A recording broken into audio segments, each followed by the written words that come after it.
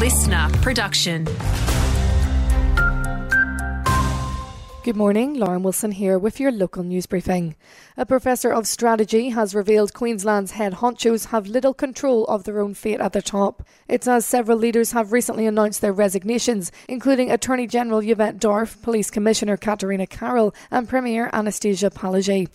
Queensland Professor Nick Barter says when it comes to Commissioner Carroll, the police union dictates what happens next. The power of the unions in the police force and how much influence they yield in terms of mobilising their members and the like to either accept management proposals or reject management proposals. And that's the kind of power that doesn't show up easily on an organisational chart. Police would rather be chasing other criminals rather than fingerprinting from home and vehicle break-ins. That comes from Keppel MP Brittany Laga after RACQ revealed over $6 million worth of property was stolen from homes across Queensland last year.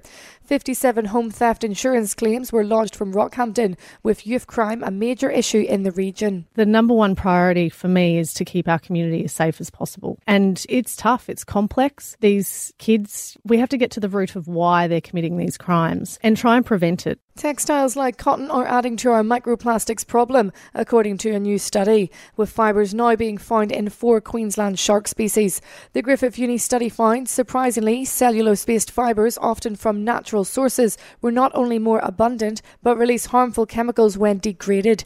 PhD candidate Shen Xing Lu says it's putting species like critically endangered scallop hammerhead at risk. They also have a lot of chemicals adding like a dye or like stabilizer during their manufacturing. So the fast degradation means those chemicals will release quicker than the plastic potentially. And could daylight savings be coming to Queensland? According to a new poll from the University of Queensland, 80% of us would say yes if it was voted on again. It's been more than 30 years since the state's last vote on it.